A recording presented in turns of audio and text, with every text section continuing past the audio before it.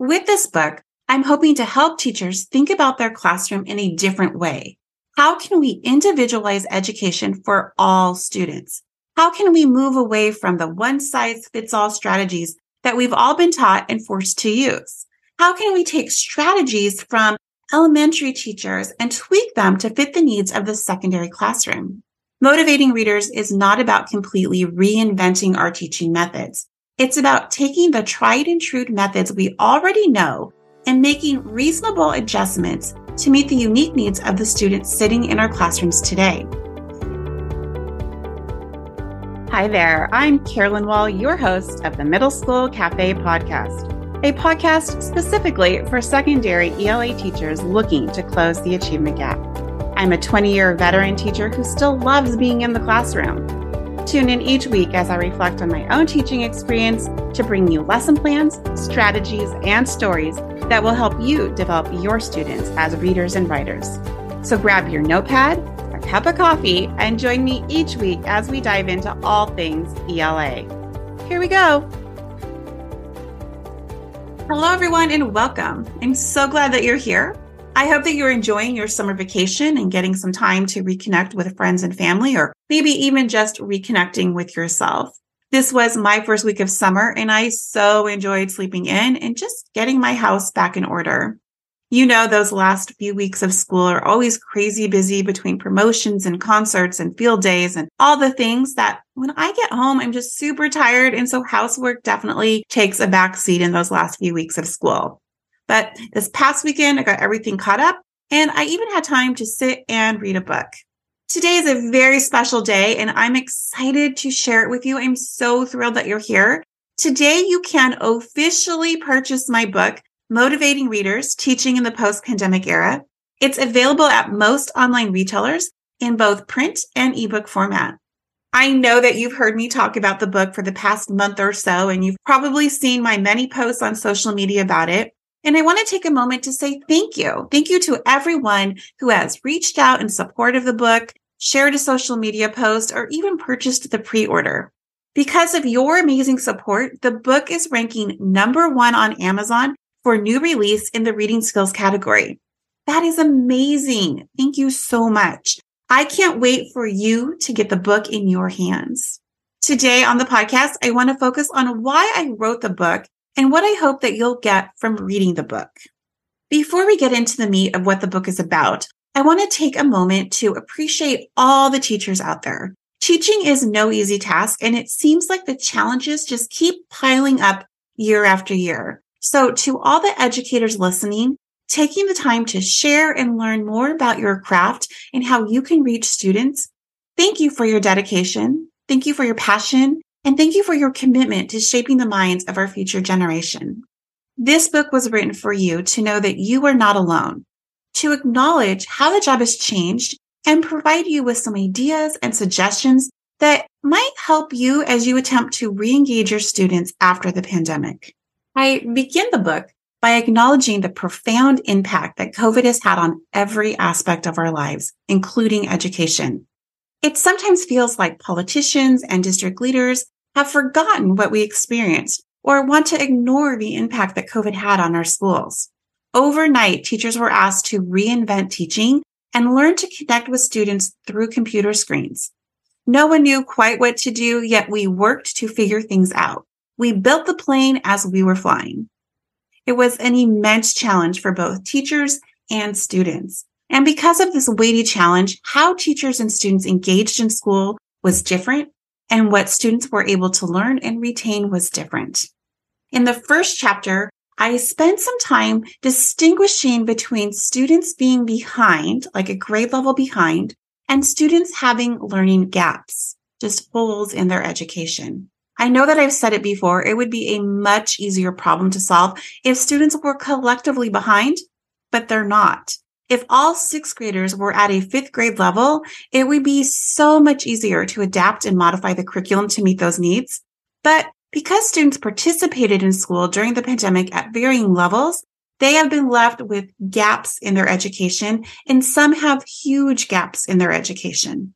I had students who participated in online learning for a few weeks here and a few weeks there, so it makes sense that they didn't learn everything that they needed to before moving on. Additionally, districts, or at least my district, modified the curriculum maps. So for 2 years, the expectations of what students were supposed to learn at a particular grade level were very different than the expectations at the same grade level pre-COVID. All of this makes sense to me, and I certainly understand why districts change curriculum maps. And I believe that students and families participated to the best of their abilities under the circumstances. But that doesn't change the fact that students have wide and varied gaps in their education. The baseline of what we can expect from students at any given grade level really no longer exists. And we, the teachers, are left to figure out what's the best way to move on. To compound the issue, the public, politicians, and many district leaders have refused to acknowledge these gaps in education and expect teachers to continue moving forward as if nothing has happened, which, in my opinion, is ridiculous. Students are not behind. They are exactly where they should be given the circumstances that we faced. This is a mindset shift that is crucial for us as educators.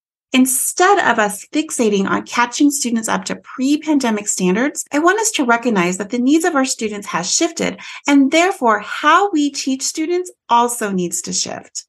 That's the focus of the remainder of the book. I wanted to provide teachers with ideas, strategies, and insights to bridge the gaps in students' knowledge and provide meaningful instruction for all students. The strategies outlined in the book aim to inspire confidence in teachers and remind you of your capacity to make a positive impact in the lives of your students. I truly believe that we are at a pivotal time in education. We have the opportunity to change how education is delivered. Yes, I absolutely will agree that organizational change needs to happen, but that's not an issue that I deal with in the book. That is not something that I have control over. And I wanted to write a book that focuses on what teachers can do in their classrooms right now. They need the most help, what they have the ability to control. With this book, I'm hoping to help teachers think about their classroom in a different way. How can we individualize education for all students? How can we move away from the one-size-fits-all strategies that we've all been taught and forced to use? How can we take strategies from elementary teachers and tweak them to fit the needs of the secondary classroom? Motivating readers is not about completely reinventing our teaching methods. It's about taking the tried and true methods we already know and making reasonable adjustments to meet the unique needs of the students sitting in our classrooms today. Teachers and students can still be successful despite the obstacles that we are currently facing by equipping ourselves with the right support and strategies. We, the teachers, have the ability and the power to make a real positive change in education. You may be wondering who this book was written for, who would benefit from reading it. And honestly, I'd say that this book is for anyone that is currently in the classroom teaching secondary ELA. If you have ever thought at any point over the past 2 years, this just isn't working anymore, this book is for you. I know that I have thought that many times. I have even questioned whether the problem is me. I've looked for solutions on my own only to find the same ideas over and over again. This book, while I did not invent the strategies, will help you look at what you are currently doing and modify the strategy you already know how to do to meet the needs of your students. It does not ask you to learn a new strategy or abandon things that you love. It is taking ideas that you have successfully used pre-pandemic and showing you how to effectively use them in the current climate of our classrooms. If you are a brand new teacher, this book is for you. It will help you to understand the difference between students who are behind and students who have gaps in their learning. It will help you to address the student who can successfully complete one task, but then have no understanding of another task, even if there's similarities in the learning. As someone who has guided many new teachers into the profession, this book will help you to see and understand the reality of today's secondary ELA classroom. It will give you ideas and suggestions on how to help you engage and motivate your students. And if you are on the verge of burnout, feeling like you are doing so much but continue to feel like it's never enough, this book is for you. Well, I can't tell you whether or not it's time for you to move on or switch careers. I can tell you that once I started looking at the academic needs of my students and how those needs have changed, and then I adapted my teaching methods to meet those new needs, my feelings of burnout were not as strong. Once I shifted my own mindset and stopped trying to get back to pre-COVID ways in the classroom, I was able to appreciate where my students were. I was able to incorporate ideas that helped meet the needs of my students and move them along their learning journey, even when the public or the district didn't see it as enough. I was able to better appreciate the gains that my students were making. I truly believe that with proper support, students will recover from the pandemic losses and improve their skills. But it's not going to happen overnight. It will take several years to recover, and we've seen that. As educators, we have the power to instill a love of learning and help each student close their own learning gaps. But we have to stop trying to force students to perform as they did pre-pandemic. How students learn has shifted, and it's left up to us, the teachers, to modify our teaching strategies to meet the needs of students. More and more, I'm becoming a teacher who advocates for a shift away from whole group instruction. When the ability levels in my class range from kinder through high school, I can no longer teach one lesson to meet the needs of many. In the book, I share ideas for student-centered learning, providing students with choices, and attempting to tailor education to address each of the needs of my students. These are also the topics of the interviews I have this summer in our summer series that starts here on the podcast in July. I may not be able to control much in education overall, but I know that I can control how I deliver information and how I assess students in my class. I want you to focus only on the areas that you can control. It is too easy to get wrapped up into the details of trying to overhaul a systematic change. And I'm not saying don't get involved, but focus your time and energy on the things that you can control. In today's episode, I'm not going to spend time talking about each chapter separately. If you would like to know more specifically what you'll find chapter by chapter, you can go back to episode number 25. That was the episode which I announced the book and took a little peek inside each chapter. But I do want to talk today about what you'll find in the book overall. Within the chapters, I share personal stories, practical strategies, and insights that I've gained throughout my career, and how I've used my experience to modify my approach to teaching and reach today's students. With compassion and empathy, I acknowledge the unique challenges faced by both teachers and students. I recognize the demanding nature of our profession and the immense pressure that students encounter in their academic journeys. Through real-world examples, I want to provide inspiration and a sense of familiarity, reminding you that you are not alone on this challenging path. The book is not filled with theories about educational practices, but rather actionable steps that you can implement in your own classroom. I share strategies that have been proven effective in fostering a love of reading, reigniting that motivation in students, and cultivating an engaging learning environment for all students. From nurturing a positive classroom culture to embracing student interests and preferences, these strategies empower you to meet the unique needs of your students and ignite their passion for learning. This book is not about dwelling on the past or complaining about the difficulties that we have faced over the last few years. And there are many difficulties that we could talk about. Instead, it's about moving forward, a discussion on how teachers can leverage their existing knowledge and teaching methods to address learning gaps and engage students without feeling overwhelmed or feeling like you need to reinvent education once again.